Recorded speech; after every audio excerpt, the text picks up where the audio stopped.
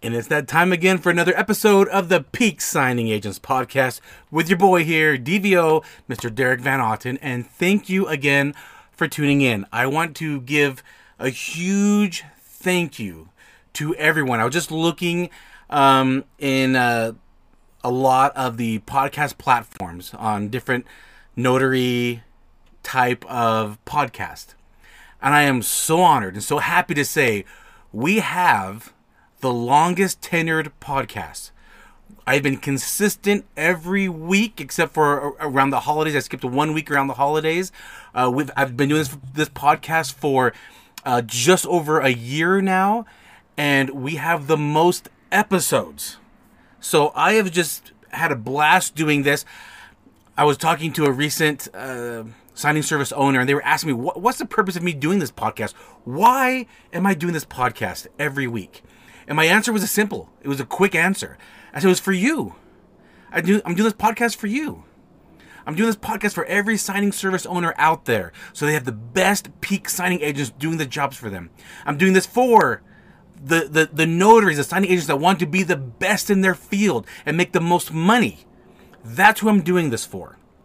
I'm doing this for the notaries and signing agents that want to provide a better life for their family. And I hope this brings value to you. I just noticed this week, my name or my podcast was tagged in like 3 or 4 posts just this week in different Facebook groups. Someone had a question. They said, hey, you need to look up this podcast. Thank you, everyone that shares the podcast. I truly, truly do mean that. And I appreciate that. And I hope I'm helping you become the best signing agent you can be to provide the best for your family. That's truly how I feel. So thank you so much, and I'm going to keep bringing value to you guys, but please share it. Please give it a rating. Please write a comment. It does bring it to the top. It helps me get out there so that the podcast platforms can pay me, and so I would appreciate that so much. All right, let's talk about this week's episode, and I want to talk about you as a signing agent. To be a peak signing agent, you need to know more than just our role as a notary. We are not just a notary. We do not just witness signatures when we are signing agents. We're not there to just say, hey, prove me who you are. Give me your ID. Okay, great. Now sign where it says your name. Here's where you sign. Here's where you sign. Here's where you sign. We don't do that. Now, when you're doing general notary work, you kind of do that. You're like, hey, do you understand what you're signing? Maybe have them take an oath, make sure they prove who they are, make sure they sign it, and say, great, let me sign, stamp, and you're on your way. Simple as that. That's fine doing general notary work. That's totally fine. But if you're a signing agent, we have a more extensive role. Now, yes, we cannot give details. We can say, give tax advice. We can't give legal advice. We can't say whether their interest rate is good or bad, or say maybe you should shop around, or here's details. Here's in depth about things. No, we don't do that. But do we give quick explanations of every page? Yes, we do that. We're not just a point and sign type of agent. Now, if you want to be a peak signing agent, you definitely are not going to be just pointing and telling them to sign. No, you have to make sure they understand what they're signing, so you're giving them a quick explanation. When you're doing signing agent work, where it's a little different role. So we have a more of a role as a signing agent. That's why we get paid more. But I think it's important to understand the process, the whole mortgage real estate process. I think that's important. I want to tell a little story of back when I worked in corporate America. When I worked in corporate America, I always had management positions, always. And I want to give a good example of a manufacturing line that I used to work on. I've worked on a few different manufacturing lines. And, we're making product. We're making something. And it goes down like almost like an assembly line, right? One person does their job, they hand it off to the next person. That next person does their job, they hand it off to the next person. When I worked in manufacturing, I did not like the idea of somebody learning their job and only sticking with that job. I never liked that idea. So I always made my employees learn other jobs. For example, if somebody was in position B, that means they got a product from position A, right? Position A did their job, handed off to position B. Position B did what their role was, and then they would hand it off to position C person. And I didn't like, for example, that position B only did position B. I didn't like that. I always taught them, I want you to learn position A, and I want you to learn position C, and in fact, I want you to learn position D, E, F, L, every position we've got. I want you to learn every role here. I'll tell you why. I found it important that they knew more than just their job, because what if somebody was gone for the day or somebody took a vacation, that they could flex in. They were flexible enough to do the other job. But also, I thought it was very important always to understand where the person before them and after them were coming from. So, for example, if they were in position B, they might complain about position A all the time. Oh, why does position A always do this? They always give it to me this way wrong. I always thought it was important that they learned position A, because then they understood why they were receiving what they were receiving. And you know what? Sometimes they can come up with solutions. Hey, you guys, did you know that you're doing this wrong? If you did this right, then the next person, it'd make their job easier.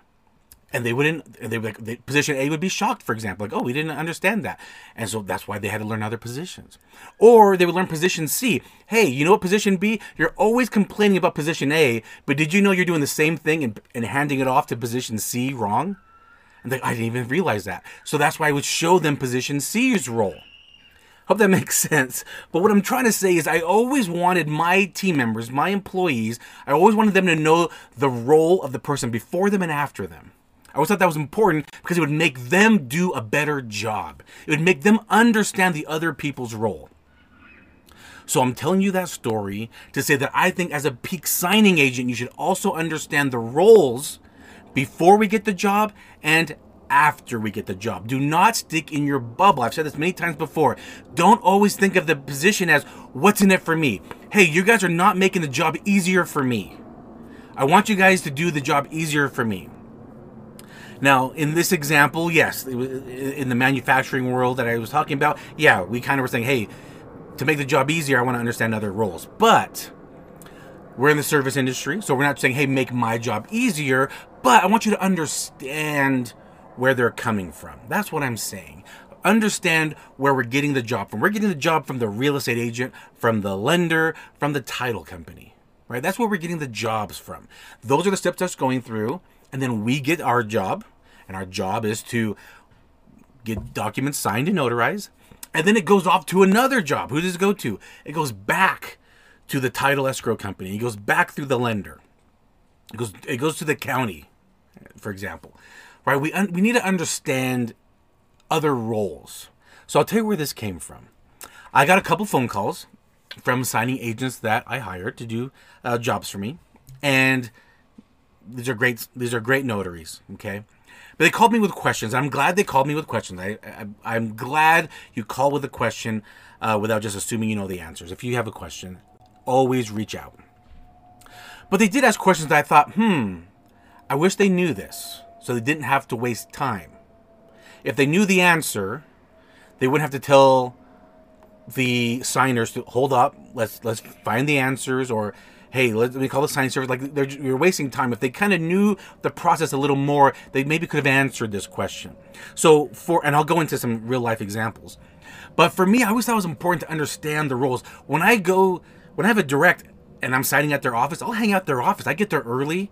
Before the signing, I'll hang out in their office. I'm talking with them, but I'm hearing the conversations they're having. I'm hearing the struggles they're going through, right? When they call me, hey, I know we have this signing in 10 minutes, but I still don't have documents yet. They go through the same things we're going through, all right? I see that. And it's easy to be the victims of this and say, you want me to do this signing, but where's the documents? Yep, I get it. And you know what the title company is saying? Where's the documents? They're saying the same thing. But I want to give you some other examples. I got a phone call. It was last Saturday. And the signers had a question. And, for example, their question was, hey, we see on the settlement statement that taxes are being paid. I said, yep, the title company has to make sure the taxes are paid. We don't want any liens, right? We don't want the county to put a lien on the property. So the title wants to make sure all the taxes are paid. So the signers' question, they were sellers actually, it was sellers. They had a question because this was a Saturday, No one was available. Right? No one from the title company, no one from the mortgage company, no one's available. The only phone numbers they have are office numbers. So no one's available to answer their phone call. So the notary said, let's call a signing service. Luckily, I have the answers. And I wish the notary had the answer. And that's okay that they don't. But I'm saying if you want to be peak signing agent, understand the process. So in this example, the sellers asked, like, hey, we see we have to pay the taxes. I said, yep, that's right. I said, that's very normal. Title wants to make sure taxes are paid for because they don't want any liens on the house by the county. And then the seller said, but we pay our taxes every month. And I said, oh, okay, so what you're saying is that you're paid up. They said, that's right. And I said, and did you let your title or escrow officer aware of that? And they said, no, we did not.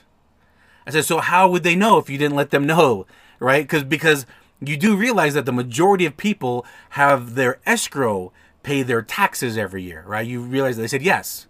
And I go, did your title company or escrow company know that you pay it every month? Did they know that? Did you provide proof that you've paid that every month? And they said, well, no.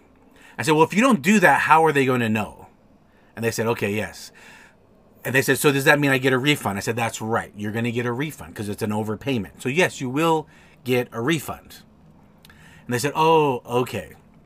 So, right? It's almost like, I understand that you pay your taxes every month, but did you let everyone else know you do that? If you don't let them know, how are they going to know? So the sellers were totally fine. They understood. They said, okay, all right, we understand. We didn't tell anybody.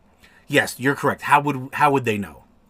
And then their second question was, we also notice that there's commissions to the our real estate agent and the new buyer's real estate agent. I said, yes, that's... I said, were you not aware of that? I mean, I didn't want to throw their real estate agent under the bus because the real estate agent should have already explained this to them. They should have already kind of seen something like this. They should have known. So I didn't want to throw anyone under the bus. That's the last thing I want to do. But I said, yeah, well, most case scenarios, the seller does pay all of the commissions, the buyer's agent and the seller's agent. I go, that is very commonplace. I said, I hope you were told that, but that's the normal situation. And the husband paused and said, yeah, I believe that's right. I believe we did that before. And then they were okay with that. But the fact is, right, that the signing agent didn't say that, right? I'm not saying that that's happening, right? Again, I'm not throwing anyone under the bus. What I said was normally. It's very common that. That's what I say. I didn't say this is exactly what's happening, even though that's what it says on the settlement statement. But what I'm saying is it's very common, it's very normal that the sellers pay the real estate commissions to the real estate agents, both buyers and sellers. My question to you listeners and viewers is this. Did you know that? Maybe you did, maybe you don't. But what I'm saying is it's good to know the whole process. It is very common. And I knew that, and I was surprised this signing agent didn't know that, or didn't know how to say it. Again, that's okay. It's good that you ask. But you would have saved time if you would have known that. And again, we're not giving specifics. If you hear my voice, I didn't give a specific. I was saying it's very common. It's very normal. And hopefully when I say that reminds them, like, oh yeah, I think a real estate agent did say that. Or sometimes that will trigger that. But it's good to know the whole process. Let me give you another example. The timing of signings. That's one of my notes I'm looking at here. So let's say they want to sign on... Let's go back to signing on a Saturday. They want to sign on a Saturday. And I send the offer out there. And someone replies with, I can't do it Saturday, but I can do it Friday. It is very likely that you cannot sign early. Okay, especially if they're buying or refinancing. And why is that? Do you guys know why? Here's another question for you. Do you know why you can't sign early? Well, by law, especially if they are refinancing, they have to see a closing disclosure 3 days before the signing. They have to see a closing disclosure, which is going to be basically the final numbers. They need to see that at least 3 days before. That's the law. So can they sign 2 days after they see the closing disclosure? No, they cannot. They have to sign 3 days at least. That is the law. Can they sign a day after? Now that's a possibility. Let me get approval. But to even ask, can they sign earlier? Don't even ask if they can. Okay? Because you never know. A lot of times they cannot sign early. Now, again, there are some cases where it can happen, especially if it's maybe like a week ahead of time. They can kind of do some things to get it done a day early. But usually don't even ask, right? It can't be signed earlier. Now, you can ask if it can be signed later. That's okay to ask. Like, hey, I cannot do this on a Saturday, but I'm available Sunday if they are. That's okay to ask for a day later. But just understand the timing of signings. Another example is I say, hey, you're doing a purchase. We're going to try to set it for afternoon time because it has to make last drop because it has to fund the next day. It has to be back to the title the next day. And then they come back. Okay, I just talked to the signers and we're good to go for 6 p.m. I'm like, well, if you sign at 6 p.m., how are you going to get it dropped off in time so the title gets it back tomorrow? Oh, it probably won't. That's why we said it's got to sign earlier, like in the afternoon time. Can you please reach out? So again, it's just like understanding things. Understand the whole process. Okay, yeah, they're available at 6 o'clock. Yeah, but is it going to be back in time the next day for funding? Because a lot of times if you call the signers back and say, oh, you know what? The last pickup is like 5 o'clock. Can you guys sign earlier? Because they need us back tomorrow for funding. Oh, yeah, we can make that work. Right? Because they want that property. They want it to fund. They don't want the interest rate to expire. They don't want any issues. Yeah, they'll make time a lot of the times. Now, again, yes, there are times where they just cannot do it until later in the afternoon. And then, let us know that like they cannot. They said they cannot do any earlier than 6 o'clock. Okay, then now we have to work with that. But just because that'd be a convenient time is not going to be always going to fly. You have to be aware of things. Again, think outside of your box a little bit and just think, oh, hey, signer, what time is available for you? 6? Well, just so you know, FedEx or UPS, their last pickup's around 5. We might need to sign earlier if you want this to fund, if you want to get this house the next day. Oh, yeah, okay, great. Yeah, 6 o'clock won't work. So again, it's like knowing the whole process. Don't just think of your bubble. Think outside your bubble a little bit. It's also good to know other state laws, especially if you're doing a split signing. It's kind of good to know a little bit about other states. I think it's such a good idea to be in different Facebook groups. That's where I see a lot of people. I know I always say Facebook groups. That's where I see people. I see a lot of different Facebook groups for notaries, and it's good to be a part of these. And you just get to see some of the discussions, and you get to hear some state laws. I know certain state laws because I'll read them in Facebook groups. For example, in California, if people cannot sign in a capacity, meaning they can't sign in the notary verbiage. It can't say, John and Jane Doe as trustees of this trust. They can't sign it as a capacity. They can only sign as individuals. So that won't fly. And they're gonna have to attach, their own acknowledgement. So when my client says, "Hey, we just got all these back and they changed this stuff," I can say, "Yeah, that's California law. They can't do that." Oh, okay. So, because I'm aware of that. I think it's good to know other state laws like that. So, anyway, that's what I want to talk about. I just want to talk about these are just some quick scenarios that came up recently. And I just thought, I think it's good that we as signing agents just know to think outside our box a little bit. Think about what the lender's going through, what the title company's going through, what the borrowers are going through, what's going to happen with the paperwork when we're done. Like I tell people this when I'm doing a signing, and I tell them, hey, this is what I say before every signing. When we sit down, I check their IDs first thing, and then I just say, hey, a couple things before we get started. Because when they sign my notary journal, I can kind of see their signature.